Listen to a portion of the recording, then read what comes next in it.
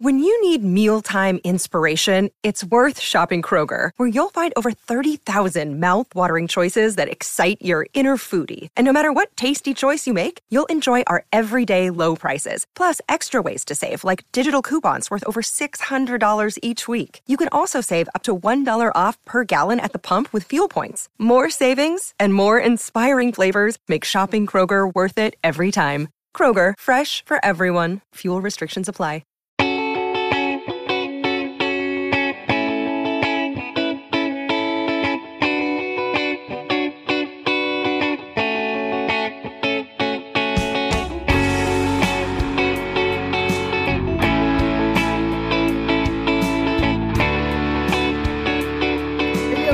Welcome to another episode of Purple Insider. Matthew Collar here with you. And as far as Vikings updates go, over the weekend we thought, hey, maybe there will be a Dalvin Cook trade because Kwesi Adofo-Mensah and Kevin O'Connell talked last Thursday, and there wasn't a whole lot in the way of endorsements of the idea of Dalvin Cook or Za'Darius Smith returning, and it seems like those issues are bound to be resolved before the NFL draft. I guess they don't have to be, but it seems like they should be if the Vikings want to try to get some additional draft capital to add to their 5 draft selections. But that was not resolved over the weekend. So instead, we watched the Minnesota Timberwolves, the playoffs. And you know what? It went a lot like it often goes for other Minnesota sports teams in the playoffs. What I mean is not good. So we'll see how the rest of that series goes. Sorry to everyone for the Sunday that they had. The Twins losing to the Yankees, getting shut out,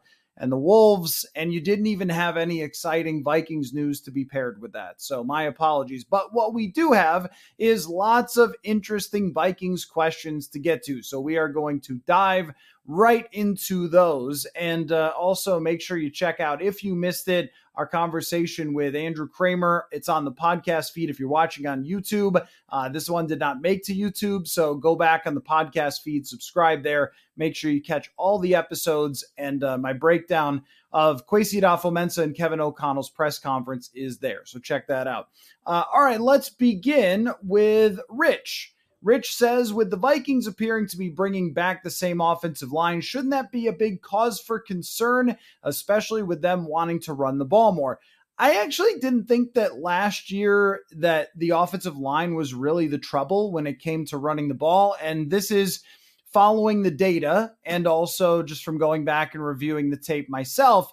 The Vikings graded pretty well by Pro Football Focus, if not very well, as an offensive line blocking unit. And I think if you look at the 2 guards specifically where their troubles were the most, it wasn't in run blocking. It was pass blocking. It was a lot of confusion when it came to all the stunts and twists and blitzes that opposing teams were throwing at them. And some of that is just inexperience from Ed Ingram on the right side. And I don't know that Ezra Cleveland has ever really adapted to defenses throwing a lot of different looks at him on the left side. And that's where it seemed like defenses had so much success against the Vikings.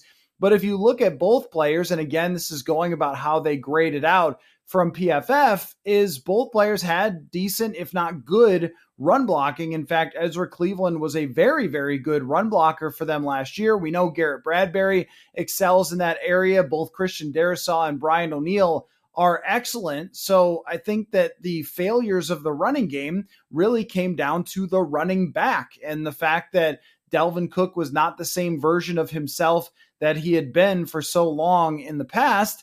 And I also think that maybe there was some schematics to it. There was maybe some elements of not sticking to the run at some times where it was possibly going to break out, but didn't. And Kevin O'Connell wanted to lean into his passing game more often, just being a former quarterback coach, offensive coordinator, former quarterback, wanted to stick a lot with that passing game, which I would agree with. I mean, he's talked a lot this offseason about wanting to improve the running game. Yes, that's true. But I also think, look, I mean, you had a pretty good offense by passing the ball. You need to improve the running, but let's not go crazy here and go kind of backwards from where they were before. I think what he's referring to is you have to take advantage when teams are giving you light boxes and playing safeties in the parking lot. You have to be able to force those safeties and linebackers to pay a little bit more attention, which they did not do with their running back last year. And when we go back to that stat about rushing yards over expected and Dalvin Cook having a huge drop off from where he was 2 years ago, it's kind of ironic because the offensive line I didn't think was run blocking as well 2 years ago, but the scheme was really excellent under the Kubiaks, and then Dalvin Cook was a top-notch elite running back. I think that plays into it, but that's not really your bigger question. Your bigger question is, shouldn't it be a bigger concern? Because, of course, they were among the tops in the league at giving up sacks. Both the right and the left guard were at the top of the NFL in pressures allowed last year. And once again, even despite having two elite tackles, they just barely cracked by the PFF rankings in the top 20 of offensive lines. The issue is, who are you changing on the offensive line, right? Like, go across the line. You're obviously not making a change at the tackles. They decided to bring back Garrett Bradbury, which made sense on a lot of levels because he had his best season. Are you taking out the guy you drafted in the second round last year in Ed Ingram at the right guard position? Probably not. Ezra Cleveland is in the final year of his contract and is a veteran starter at this point. Are you trying to replace him? Now, if they had $50 million in cap space, maybe they would have considered finding somebody new at those positions that were better pass blockers, but there's really no options. I mean, could you draft someone in the first round? Yes, but that would seem kind of ludicrous, right? After spending as much as they've spent on the offensive line. It's one of the great failures of this team is to have spent 2 firsts, 2 seconds, 3 seconds actually on the offensive line and 2 firsts and have it still not be good. I mean, that really kind of speaks to a theory that I've had for a while about guards specifically, and there are some high-end guards who have been drafted high, so make no mistake that does happen, and the same with centers. But I think with those positions, you kind of want to look to free agency more than you want to spend those high draft picks. But with tackles, you are not going to find too many tackles on the free agent market. You have to draft them. You have to extend them. But there are always guards becoming free agents around the league, but you can't afford them if you don't have any cap space. So I don't think that they're going to have any opportunity to address the offensive line in the draft or in what's remaining in free agency because they just have so many other needs. And also they're going to give their guy at right guard another chance. They're not going to change out the center after bringing him back in free agency. And I don't see them changing out Ezra Cleveland either. So the offensive line kind of is what it is for the next year. And look, there's always a possibility that it's much better because oftentimes rookies on the offensive line really struggle. And so what happened to Ed Ingram, though it was extreme because teams really went after him, usually it's pretty rocky. And then we see sometimes players either develop out of that and become very good, or they don't, and they end up being a bust. But I think it's very hard to judge any offensive lineman based on their rookie year. Now with Ezra Cleveland, you're starting to get to the area as a pass blocker where you're much less confident than he's going to have big growth. Garrett Bradbury did last year. Sometimes it does take over multiple seasons.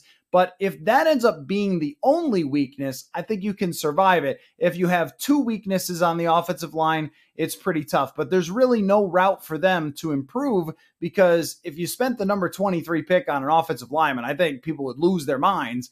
If you spend it on a third rounder, it's unlikely that you get a very good starter right away. And even then, we'll still be looking at other positions saying, wait a minute, a third rounder can be a starter and you need corners, wide receivers, and there's lots of other things that they need, pass rushers. So the key positions are all kind of up there. If we're ranking all the spots that they need, guard would be kind of way down on the list. So yes, your concern is right, but there is no real answer for it as of right now. This one comes from Kyle. What am I missing? Why isn't Smith-Njigba being rated more highly by draft analysts? So I feel like this has sort of changed in the last couple of weeks, the momentum building up to the draft, that what I've seen from a lot of analysts is they're saying that Smith-Njigba could be the only first round pick wide receiver, which would be really interesting. I kind of am not buying that just because of the positional value and the surplus value, what it costs to get a number 2 wide receiver. We've talked about that quite a bit on the show here. But, Smith-Njigba is a really interesting one because in 2021, even with other great wide receivers on his team, the guy still put up 1,500 yards receiving. And right now, by the way, the mock draft database has him as a top 15 pick. So it seems that the draft analysts have kind of caught on to this momentum and he's been pushed to the top. And there are some outside opinions that don't have him as maybe the number one guy off the board, but I don't think he's being considered one of those elite prospects because he doesn't have like the raw physical tools that would put you up there. So, he's got good speed, but it's not unbelievable speed. Now, is that right? Historically, the answer is kind of no, because his quickness is really good. And the 40-yard dash has been wildly overrated. And Kevin Cole from Unexpected Points has looked at this before, that the 40-yard dash has really influenced the way that teams draft receivers, and yet it hasn't really influenced whether they're successful or not. That's been much more correlated to things like the quickness, the three cone, and so forth. And that's where Smith-Njigba is very, very good. There's also the part about him being a slot receiver. But I think just on its face, we can kind of dismiss that because Justin Jefferson. And I don't think Jefferson is an outlier in this. I think a lot of wide receivers will get pegged as just a slot guy, and yet they'll come to the NFL. And look, there is no just a slot guy in today's NFL. Like, receivers are being moved around all the time. There's tons of motions. There's these splits where they condense everybody. So there's nobody outside the numbers. And everyone is basically a slot receiver because one of the main goals is not to let corners be able to line up and press coverage and battle against your guy and get an advantage off the line of scrimmage, or to use the sideline as a helper. So if that is an issue for Smith-Njigba getting off the line of scrimmage, there are lots of ways to work around that. I don't think just a slot guy is the insult that it used to be. I also think sometimes if you're playing with Chris Olave and Garrett Wilson, two star NFL receivers, that someone's got to be the slot guy. Those guys are going to play on the outside. That was him. So I think he's a very good prospect, but that lack of unbelievable tools, that he's not going to run a 4.3, he doesn't have this insane, jumping ability, contested catch ability. He's more of just a technician, which I think is really good. And I think the NFL over the last few years has kind of leaned too much into those, we need the freak athlete, as opposed to the technical receivers. And maybe that's the reason sometimes guys have dropped or not been the top receiver taken, even if they turn out to be really good, is that sometimes teams over-focus on what somebody can't do as opposed to what they can, which I thought was an interesting comment from the Vikings brass the other day. That's a lot of what they were talking about, is we're going to focus on what a prospect can do and how that fits with what we do offensively. And look, if the Vikings get a chance to draft Jackson Smith-Njigba, that would be a home run for them, assuming that they're not doing the quarterback thing. I don't know if they will or not. But if they're looking for a wide receiver in the first round, if he were to drop, I think that's like an easy pick where you pair him. And that's the thing with the Vikings and receiver, is that you can make a lot better case when you're paired with Justin Jefferson. It's a very favorable situation. So if you're a route technician, if you get off the line of scrimmage well, if you beat man coverage, or if you understand the game, if you do something really well above average, they could probably maximize that with Justin Jefferson taking on the entire load. Next question comes from the Exiled Geordies. I hope that's not anything weird. Let's see. Can you talk me into the Vikings actually taking advantage of the rookie scale QB? So they do have this problem that if they draft a quarterback this year, that next year, assuming Kirk Cousins leaves, that he will take that $28 million dead cap hit. And then it sort of eliminates 1 year of them taking advantage of the rookie quarterback scale. That's correct. So that would actually make 2 years then. So like this year, they would be developing, let's just say it's Hendon Hooker. So they would be developing Hendon Hooker behind Kirk Cousins for a year. And then they wouldn't have that advantage for next year either because of the $28 million in dead cap. after that. Now, that's a hard discussion to have for us sitting here before the 2023 draft is like, hey, everybody, just wait until the 2025 offseason. A meteor could strike Earth before the 2025 offseason. Who wants to wait that long for that? And that's why we did question that restructure. And could you have found a better way to create some cap space and just let that contract play out, take a much smaller dead cap hit than $28 million if Kirk Cousins leaves in free agency? That's why we questioned the idea of doing this restructure now. Now, maybe they would say, look, we just didn't have that many options. We had to create some cap space right away. And so it's the only thing we could really do in that situation. And they might be right. I mean, I don't know every inside and out detail of their plan with the salary cap or all of the options. I mean, we can kind of put together a really good guess based on overthecap.com, but we don't have every bit of that information. So maybe they had to do it that way, but it does take away from that potential rookie quarterback scale advantage right away. Now, I would also say that year 3 of a rookie quarterback is one of the places you kind of look for when they take big jumps, right? Like Jalen Hurts, Josh Allen, a lot of them, not just guys who were considered not great passers coming out of college. But if you draft the 5th best prospect, you can guess that there's going to be some development over a couple of years. So you will get to a place eventually. Also, when it comes to, the Harrison Smiths of the world, like the older players on the roster who are expensive, eventually we're going to be talking about those guys not being here either and opening up some space. And at the same time, here comes Justin Jefferson's extension. Here comes Christian Darrisaw's. But you can pay those players and be okay by the salary cap if you're not paying a quarterback 25 to 35 million, or in the future, it would be 45 to 50 million and so forth. And the fact that they didn't extend Kirk means eventually that will happen. There's also the scenario as well where they don't draft a quarterback this year and they draft him in 2024. In fact, I still think that that's a very likely scenario that plays out. So that would mean going into year 2 of your next quarterback, you get to use this big advantage. And yes, they have created some void years. They've kicked some money down the road. We don't like that here on the show. Not a big fan of it unless you are a Super Bowl contender, which at this point is hard to make an argument for the Vikings.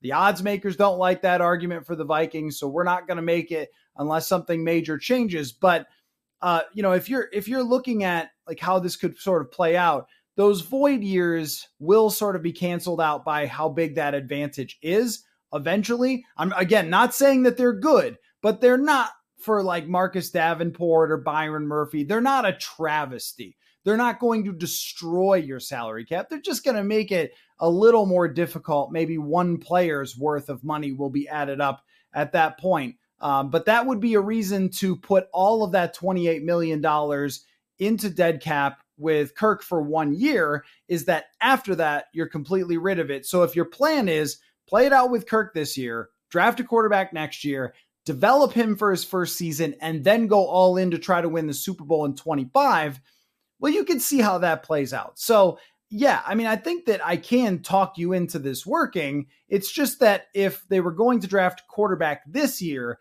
and hope for that huge spending spree next year, they kind of eliminated it with the way that they restructured Kirk Cousins' contract. Folks, it's almost time for summer, and I've got something to give you a boost. It's called AG1 by Athletic Greens. I'm giving AG1 a try because I generally eat terribly, and I am no good at all at remembering to take vitamins. So I'm trying to get in better shape during the football offseason, and drinking AG1 in the morning to start my day is a simple way to get rolling. It provides a nice boost of energy right off the bat, so I can get into all the speculation required to report on this team. And once you make it a habit, it is very easy to stick with. AG1 helps with recovery, the immune system, and just overall nutrition. Just mix 1 scoop with water and you are good to go. And it costs less than $3 a day, almost as good of a deal as signing up for Purple Insider. Look, it's a comprehensive solution to what you need for your supplement routine. Athletic Greens is giving you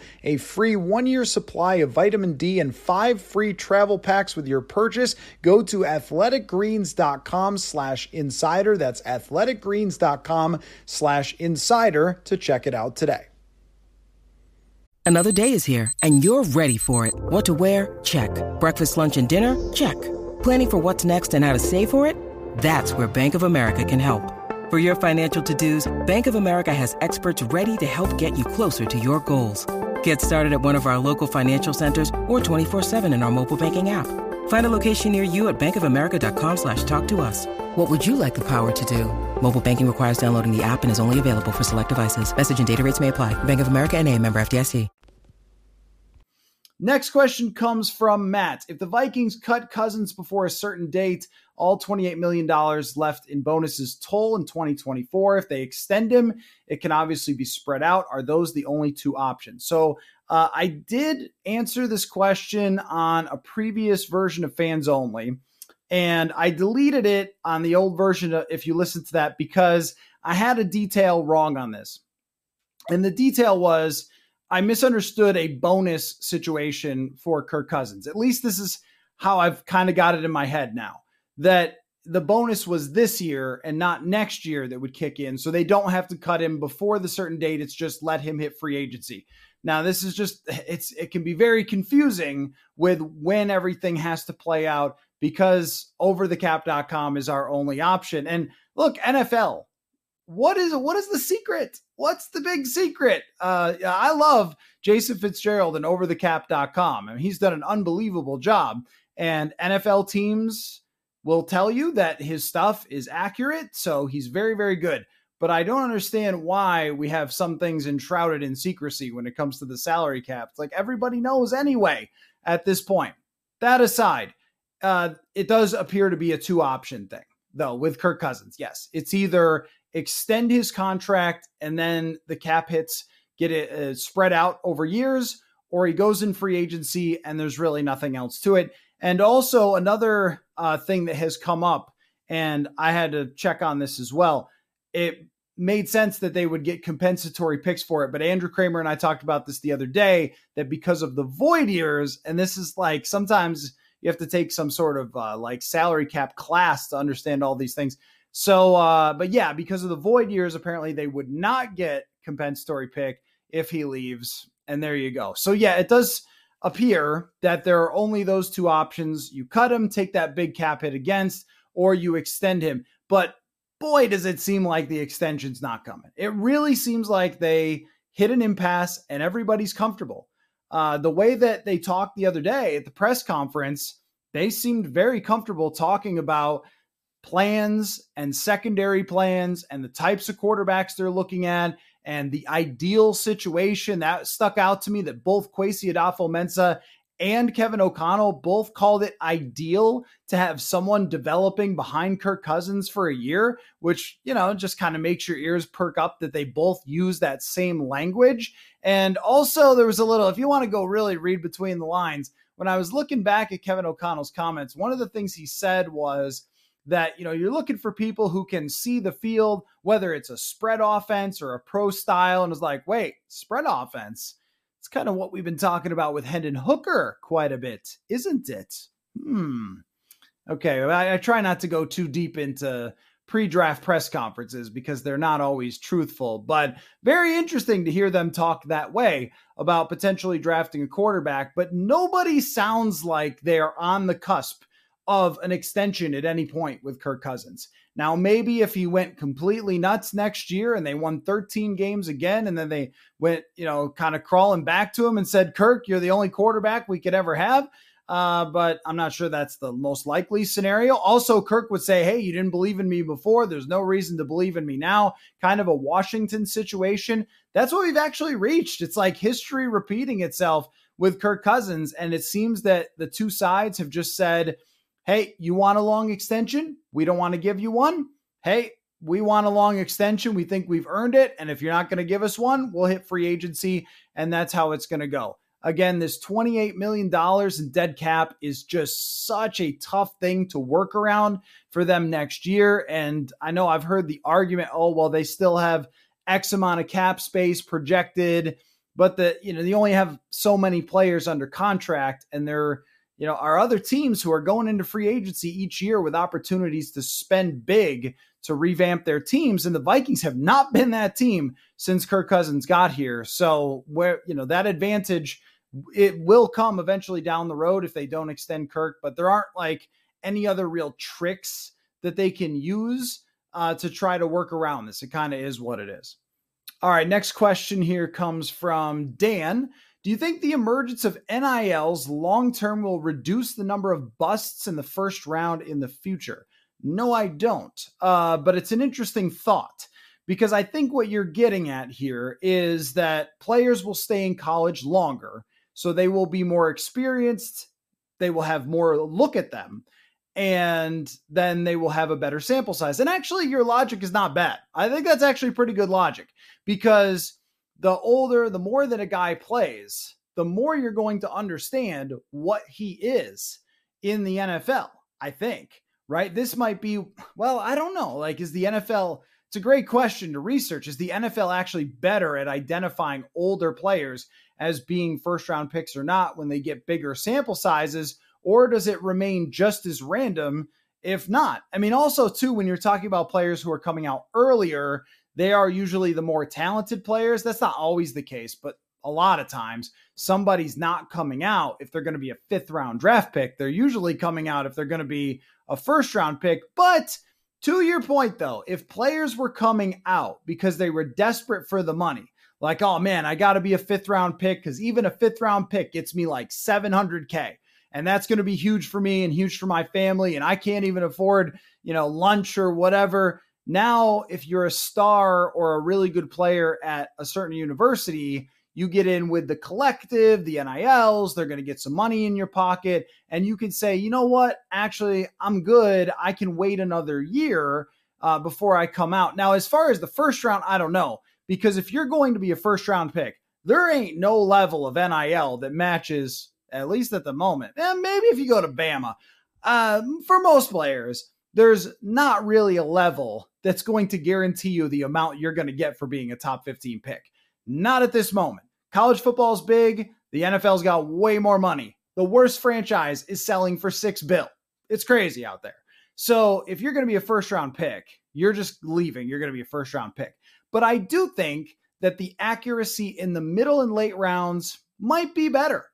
How much better, how much of a difference that makes, I'm not sure. I think it's altogether good if players can stay in college longer. Not because I don't want them to come to the NFL, but because the NFL is very hard. I don't know how many players the Vikings have drafted over the years where when you look at their college resume, you're like, wow, this guy's amazing. I mean, this many catches or this many awards or whatever else, and they're a 5th round draft pick and they don't make it 3 years in the league, they get cut.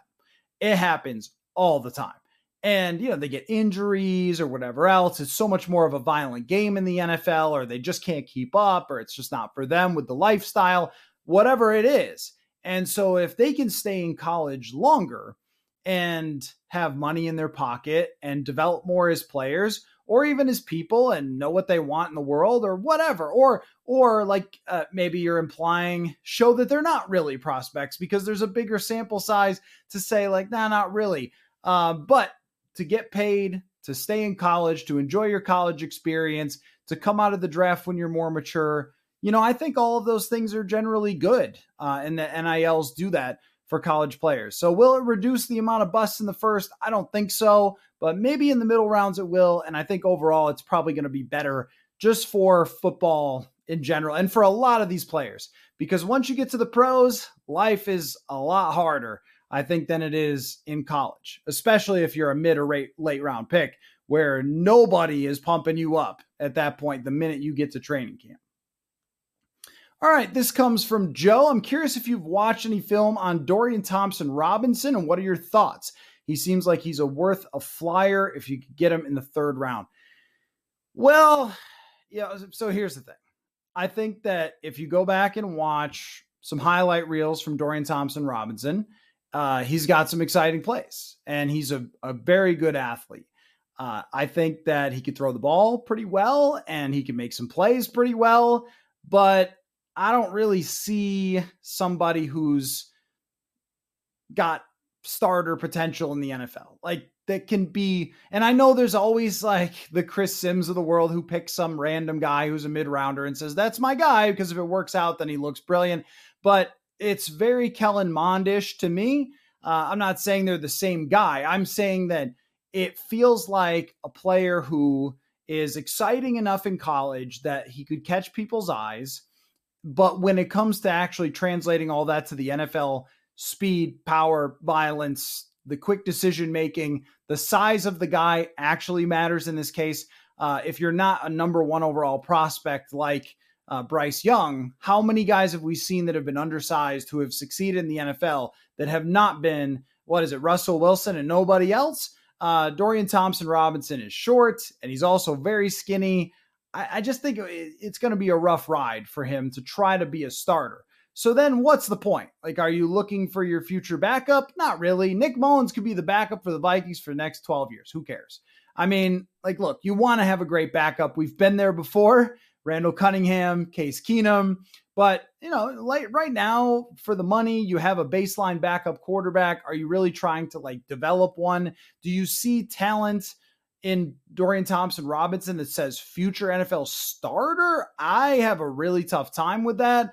And if that's not what you're drafting for, then you shouldn't bother drafting him. You should get the Nick Mullins and the veteran backup quarterbacks. And look, if he turns out to be great for somebody else, okay, well, you'll take the 1 out of 50 for mid to late round draft picks. Like, well, someone's going to get the 1 out of 50. Someone will get that one.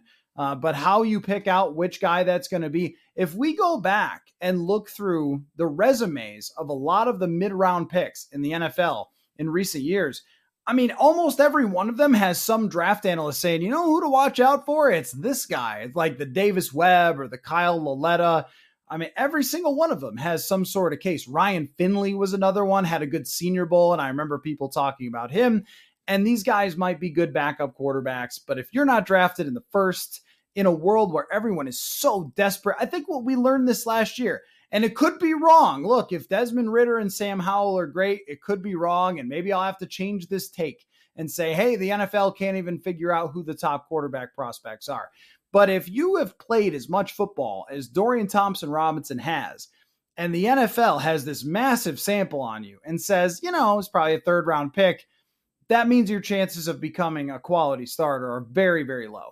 So if they picked him as a developmental guy in like the 5th, I think that's okay. Do they have a 5th? They have so few picks. But in the 3rd, to me, that's a starting player. That's a starting receiver. That's a starting corner. That's a situational edge rusher.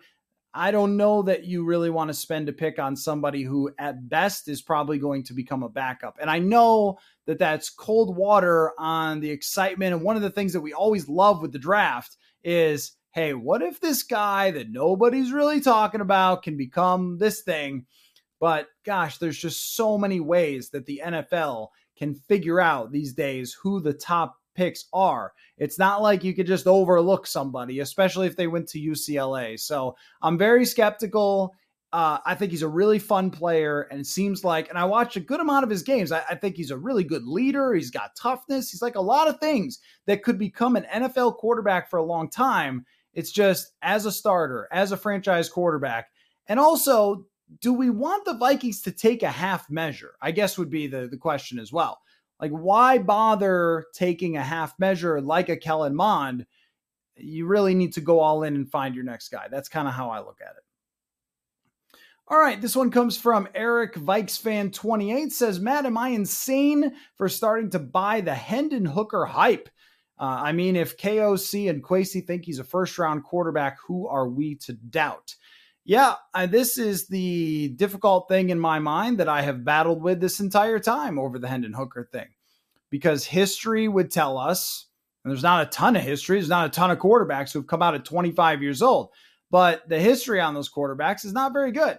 A lot of them have just really struggled to develop after that age, when you get to your mid-20s, how much ceiling is really going to be there. So when you talk about a guy in his mid-20s as a developmental quarterback, it's like, wait a minute. He's already older than a lot of your team at that point. A lot of players who have been in the league for a couple of years developing. But I think on the other side of that argument, if you're talking about a guy with great arm strength and a deep ball, mobility, and here's the biggest thing that keeps popping to me, and I don't know, the truth behind all these things is always hard to know. So when you say, well, there's reports out there that say a lot of stuff, but a lot of the things that keep coming back to Hendon Hooker is the impression that he left with teams about his intelligence and about the way that he remembers the game and sees the game. And I think that's a huge deal. He's got, a toughness element to him. He's got a leadership element to him that we saw at his time in Tennessee, taking a team that was pretty bad and turning it into a team that's pretty good. That's always a good sign for me. So just like every prospect that you talk about not being at the top, if they're a quarterback, you have to talk about what are their potential pitfalls, what would keep them from being a potentially very good quarterback. And with Hendon Hooker, those things are right there. He does not have the greatest pocket presence. The guy was really bad when he was under pressure in college, but he's a really good thrower of the ball, like downfield especially. And yet you could also come back and say, well, look, who's not good at throwing to wide open wide receivers? So maybe there's a little bit of like Tua in this conversation of somebody who can operate and execute an offense if it's there for him, but is not going to be super crazy dynamic, even if he can run a little. That sounds a little bit like Desmond Ridder to me. And maybe he's a more accurate down the field, kind of Desmond Ridder-ish. But the whole thing with Ridder was like, oh, he's so good at executing like in the pocket and footwork and everything else like that, but was not a playmaker with his athleticism. So I don't know. There's a good case to question, like, can this guy really be your franchise quarterback? And when they were talking the other day, the thing that they kept coming back to, Kwesi and Kevin, was we all have to be on the same page. If you're talking about a 25-year-old dude coming off an ACL who has issues with getting sacked, issues with making plays out of structure, is everybody going to be on the same page with that making him your guy? I mean, I'm making a comparison in an article to kind of like buying a house. Like the whole family has to agree they want to move into the house. And, you got to be really comfortable with, hey, this door, it creaks when it opens. And this, whatever issues come along with the house when you buy it, everybody's got to be okay that you can fix those. Or there's going to be a lot of finger pointing. Hey, that was your guy. That was not my pick. That was who you wanted. You don't want that. Even though it makes a lot of sense to just pick one if he's a first round prospect, you really don't want that in your organization where you have headbutting over whether somebody was the right pick or not. This comes from Dave. I'm hearing more and more media members in the Vikings media universe use the term time horizon unironically. Can you explain the difference between timeline and time horizon? No, sir, I cannot. Does it make a difference? Look, I mean, so Kwesi came in, and that was one of his first things to talk about. Kwesi Adolfo-Mensah, he comes in, he says, we kind of look at it in time horizons. Now, do I really know what that means? Like, kind of, I guess. I think of it as the same thing as timeline. And I think on the show, we've probably sort of flipped back and forth using both. I think we use timeline a little bit more seriously and time horizon a little more tongue in cheek when we're talking about it. Like, well, that's his sort of Silicon Valley word that he likes to use for talking about the team's timeline. But, I don't know. I don't think there's any real difference. I do think, though, that it's the most important discussion in the sport. So this is like a thing we're going to talk about all the time, is every team is working on timelines or time horizons of when you feel like you're going to be a mature enough team to compete for a Super Bowl. Now, if you are the Kansas City Chiefs, you are aware that you can rebuild some parts of your roster and win the Super Bowl, which is what they did last year. That's nuts. That is the rarest situation in football. That's if you have Tom Brady, if you have Joe Montana, if you have, five quarterbacks in history, Peyton Manning, where you can even be rebuilding at times and letting certain veteran guys go and yet still competing for Super Bowls, that's super rare.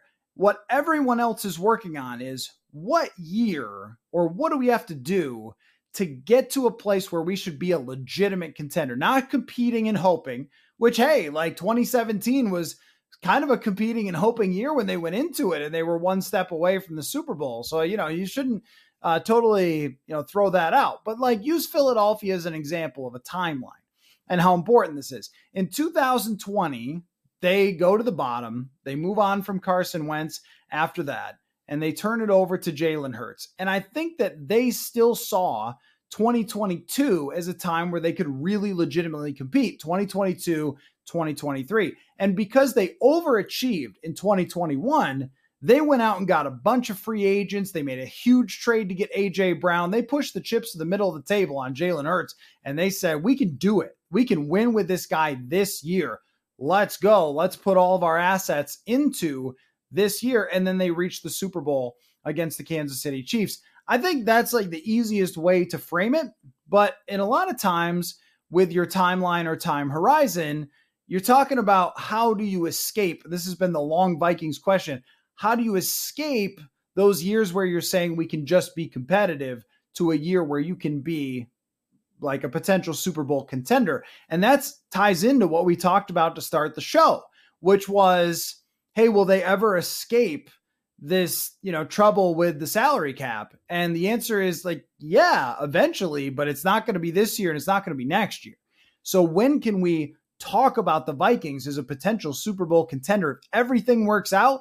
In my mind, and that's not to say that like next year's a wash or something. There's no guarantee that the Lions win the NFC North or that Chicago is good or that the Packers are good. So the Vikings can host a home playoff game and have every chance in the world for somebody to tear a UCL in a playoff game and win. So like, I don't want to count out the potential that they're competitive next year, because last year we talked about like, well, maybe 9-10 wins and they won 13. So we never really know. But the point just being, if you were trying to lay out a timeline for the Vikings, you would do it kind of like, all right, so they draft a quarterback this or next year, and they've got these superstars fully in the middle of their prime, Darisaw, O'Neal, Jefferson, right? Maybe you draft another one of those players, receiver, corner, whatever. Maybe somebody develops Lewis Seen, Andrew Booth Jr. So you've got these core players all in their primes, and then you go to the free agent market around your rookie quarterback, and you go nuts, and you go all in, and you have the same thing happen. That's probably 2025. And so I think that, like, yeah, I mean, is there a difference between timelines and time horizons? No, but I don't think that, like, we're talking about different things here. We're talking about the most important thing for a front office to understand. So the fact that Kwesi is looking at things this way has always been a really good thing in my mind, because I feel like the minute that they signed Kirk Cousins with the Spielman-Zimmer era, there was no such thing as a timeline. It was just like desperate flailing was what every offseason was. So I think that a more planned out approach is probably a good idea. All right, from Todd, Kwesi's comments about the number of picks last year versus the size of last year's draft class was the definition of gaslighting and honestly insulting to the fans and media's intelligence.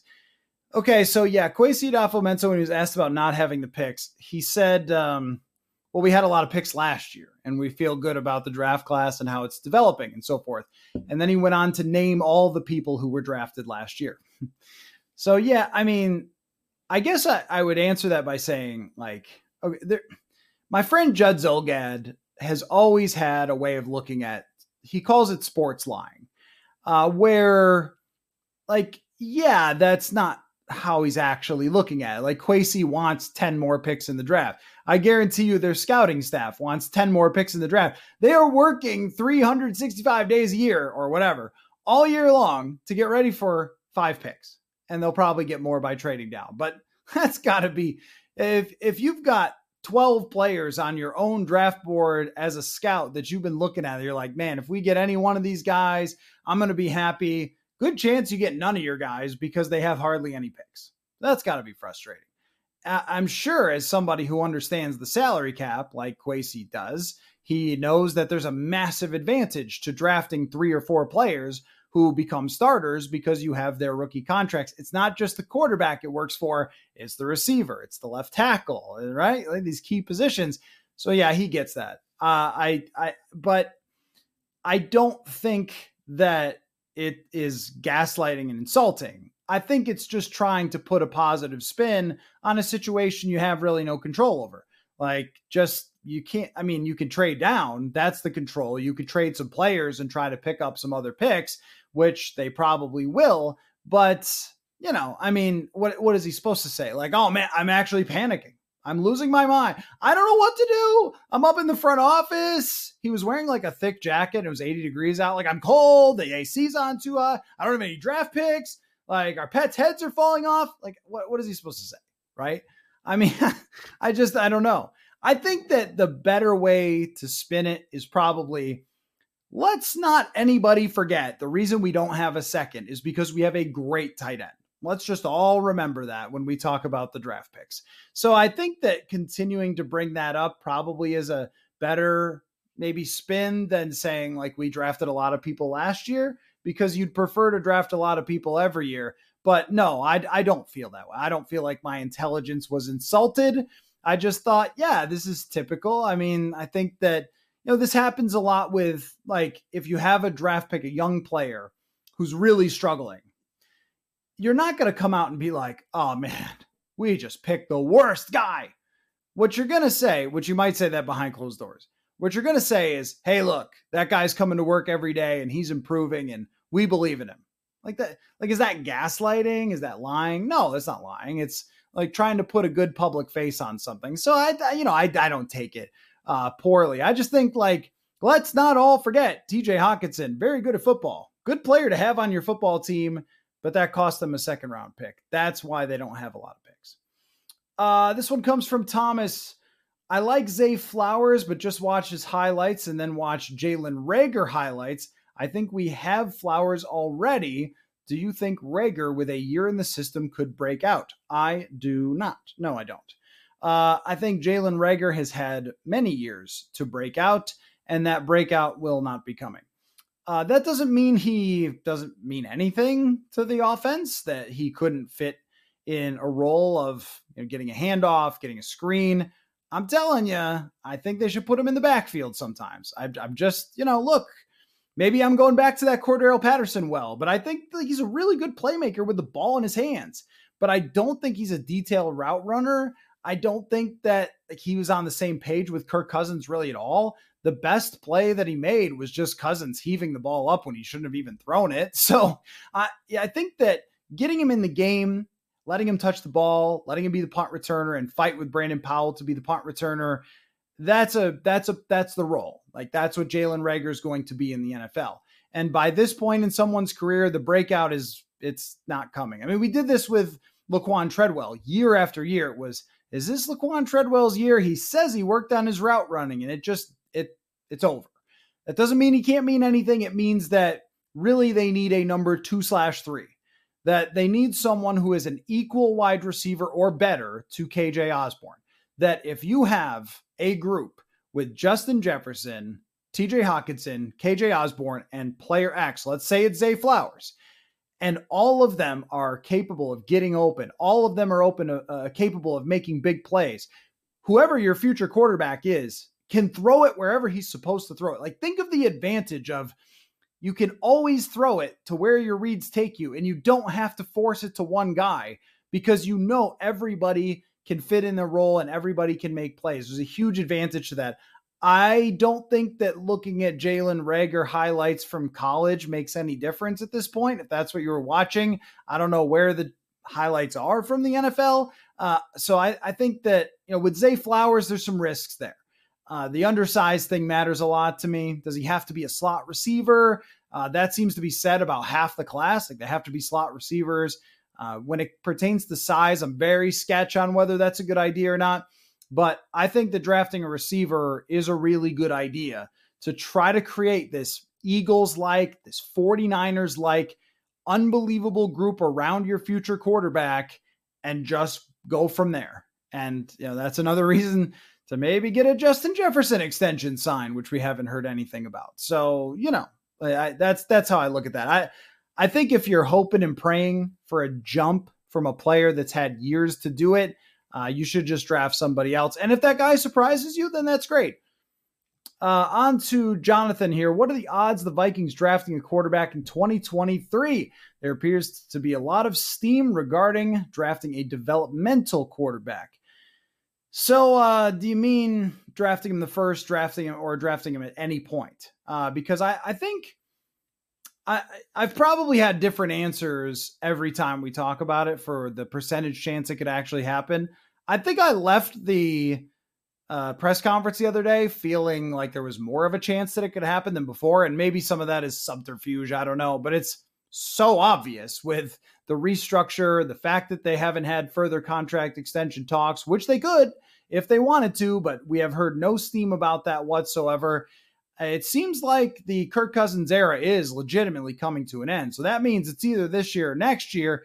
And I guess I would put the Hooker thing of being real as like 25 to 40% that they actually do it if he's there.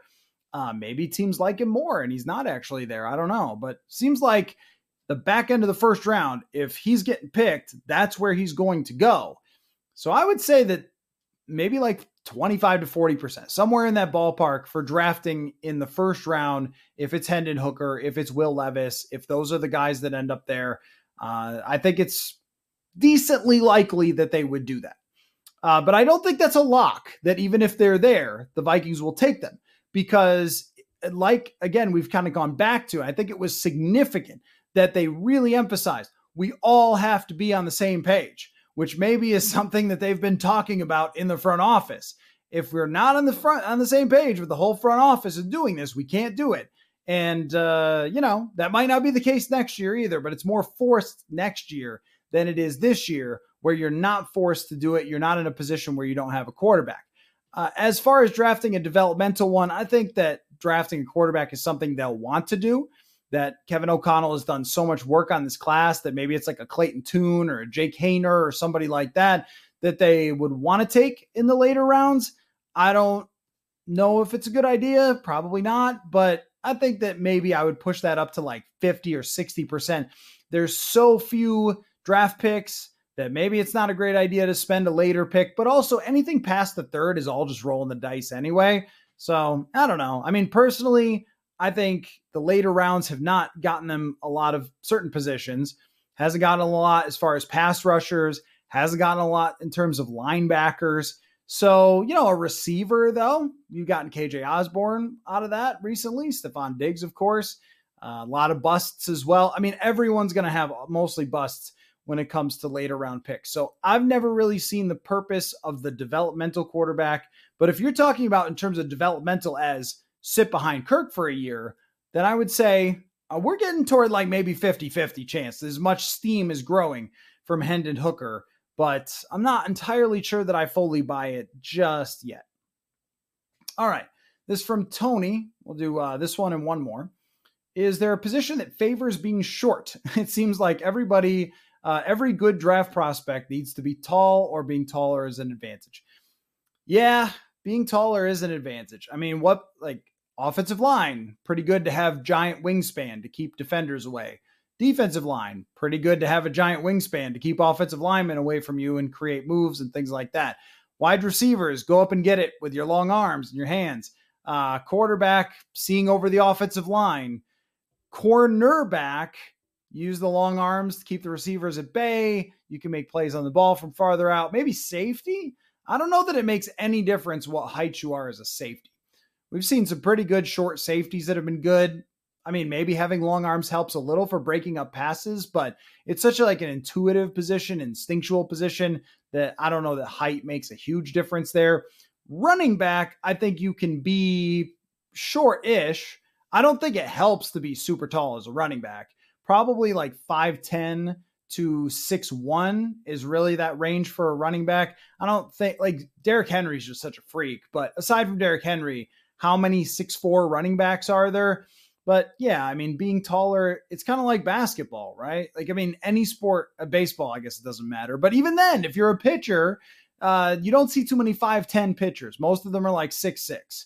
I don't know, like arm angles and how much effort it takes to throw the ball 97 miles an hour. Like, yeah, I mean, the short people in society kind of got screwed by all sports, unless you're Spud Webb or Darren Sproles. Then it worked out fine for you, but there isn't really. And that's the tough thing about this class is that there are, even in the running back position, in the middle rounds, there's a bunch of dudes who are undersized. The Deuce Vaughn, what is the guy from East Carolina, Mitchell, I think his name is. Like there's a number of guys who are very exciting prospects that when you watch them in college football, you're like, whoa.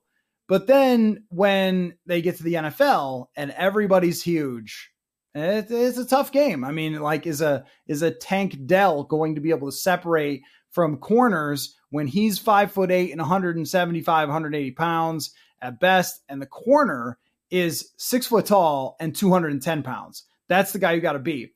And you're both the same speed.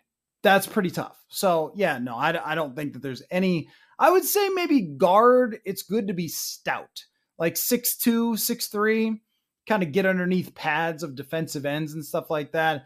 But that's pretty much it. Linebacker, short doesn't really make that big of a difference, but still you look at Fred Warner, he's like 6'4", got super long pterodactyl arms. Yep, it's a tall man's game. Sorry, Tony. If you're short, you're not going to make the NFL. Sorry. This one from TJ to finish us off here. Can you compare the hype of the wide receiver class in this year's draft to the hype in the QB class received last year? Will we get a similar result where 3 to 5 project in the first, but only one goes there? Yeah, but I don't think they're all going to drop to the third. That the second round has been such a hot zone for wide receivers that if you, let's just use Deebo Samuel and AJ Brown, 2 second round wide receivers who became absolute superstars.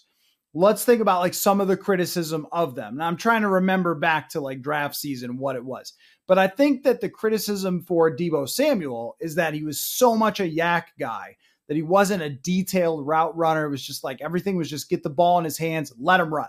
So the NFL is like, I don't know, is he going to play like X wide receiver? It's going to be like a flanker. Is he going to do these like deep in cuts and stuff that we want him to do? So maybe we'll wait till the second because there's one thing that could hold him off from being a really good player. Now he got to San Francisco. They used him to his max and he became a superstar. So there you go. This with AJ Brown, I think it was like what? He has stone hands and maybe wasn't the best route runner or something. I can't remember exactly, but he was just known as bullying people. So there was concerns, is he going to be able to separate when all he's done is just bully people and maybe he doesn't have the best hands, which I think he still drops some passes. Okay, well, that's more of a second round wide receiver because now they've both maximized every bit of talent. They're both superstars. They're both fantastic. But there was reasons why the NFL did not look at them as complete all around perfect wide receiver prospects, and yet they became good. I think there's a lot of those guys here where you could say, hey, look, Quentin Johnston is kind of like Deebo Samuel, sort of, like if you squint, he's this super, like go look at, just highlight reels are stupid in draft season, right? But Quentin Johnston's highlight reel is so much fun. He catches the ball, immediately dodges a tackler and goes for like 30 yards. I mean, it's like, that's all of his highlights. And he's a body catcher and he doesn't have great hand. He drops the ball. So the NFL's going to say for some guys like this, Jordan Addison's not even 185 pounds. They're going to say, look, these things, investing a first round pick is a lot for somebody who's got some things to them, but that doesn't mean that they can't be good. And that's the way I look at it, even with like number 23 or if the Vikings trade down. It's like Christian Watson last year, good example. Here's a receiver that didn't play against the best competition, mostly just ran by everybody. So he's got some flaws, dropped some footballs, and, okay, you take him in the second round. And again, like he isn't a complete hit yet, but he certainly flashed some. If the Vikings were to trade down and take a receiver with some flaws, I don't think we should look at it and be like, oh, well, guy dropped some passes in college. It's like, no, there's a lot of examples of flawed players becoming very good in the NFL in the second round at that position. So I don't think they'll drop all the way to the third, is my point. But I do think that we could be looking at like 2, the way that things play out.